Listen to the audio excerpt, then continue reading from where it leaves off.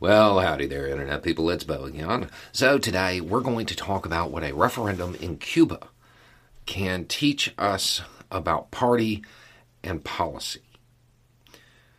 We often talk on this channel about how there are a lot of people who put party over the policies they actually believe in and claim to support.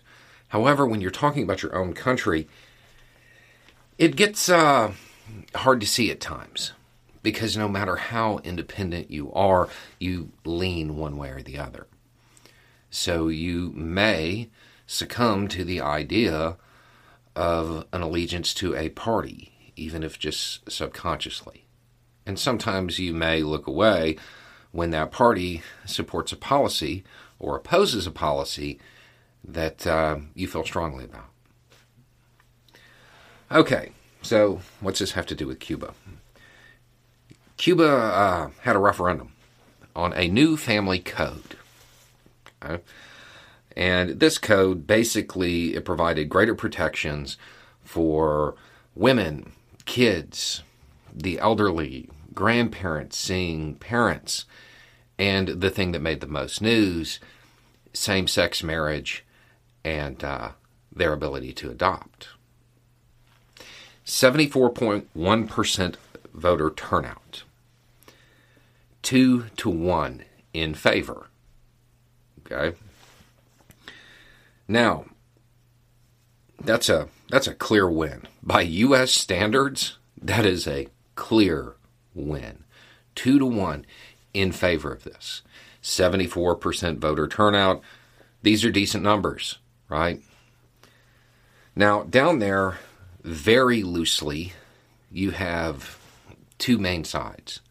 People who are supportive of the current government and people opposed to it, right?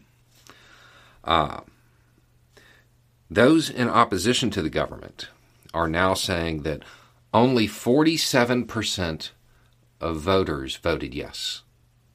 I mean, it was 2-1 in favor of it when you're talking about those who voted, but they're using eligible voters.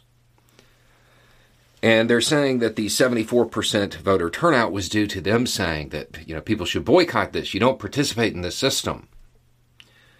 I mean, I have questions about that.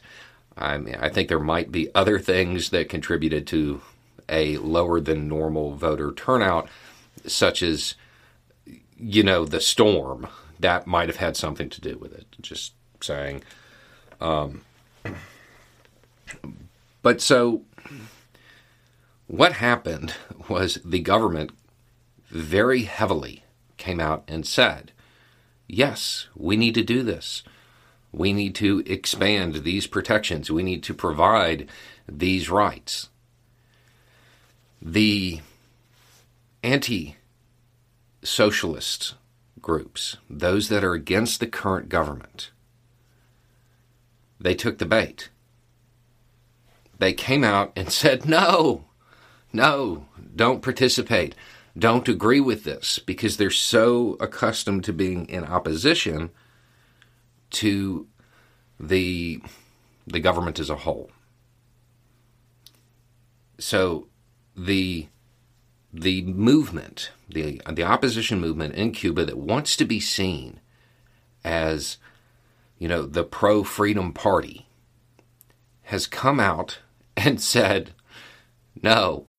When you need mealtime inspiration, it's worth shopping Kroger, where you'll find over 30,000 mouth-watering choices that excite your inner foodie. And no matter what tasty choice you make, you'll enjoy our everyday low prices, plus extra ways to save, like digital coupons worth over $600 each week. You can also save up to $1 off per gallon at the pump with fuel points. More savings and more inspiring flavors make shopping Kroger worth it every time. Kroger, fresh for everyone. Fuel restrictions apply. Let's not extend these protections. Let's not give these people rights. They took the bait.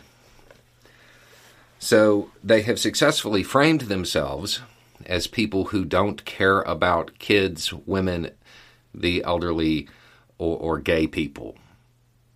And they have framed the socialist government as the revolution that is continuing to look out for those people. This wasn't the government that did this. The government just said, hey, this is a good thing, let's do it. It was that habit of putting party over policy. If you are looking to cast yourself as the people trying to bring more freedom to a country, and you actively campaign against something that brings more freedom to the people of that country, there's probably an issue, but it's reflexive. The opposing party says, hey, let's do this. No. Even if it's something that they might support. Now, in all honesty, when you get way deeper into the dynamics, and please understand, I am way oversimplifying Cuba. But if you get deeper into the dynamics, it has to do with a lot of people being socially conservative and the evangelicals being involved, and that's why there was some opposition. But it was generally championed by the government and opposed by those who want to see the government there fundamentally changed. This happens in the U.S. a lot. You have a party in the United States screaming that they are the pro-freedom party while constantly trying to undermine workers' rights, women's rights, LGBTQ rights, without end. Because the other side has taken the position of being supportive of those things.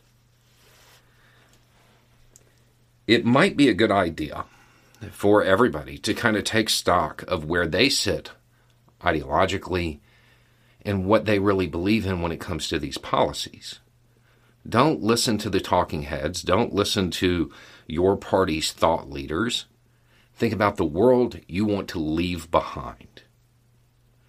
I would be willing to bet that there are a whole lot of people who may be, just ardent supporters of a particular party who find out that that party, well, maybe it's not really the pro-freedom party. Anyway, it's just a thought. Y'all have a good day.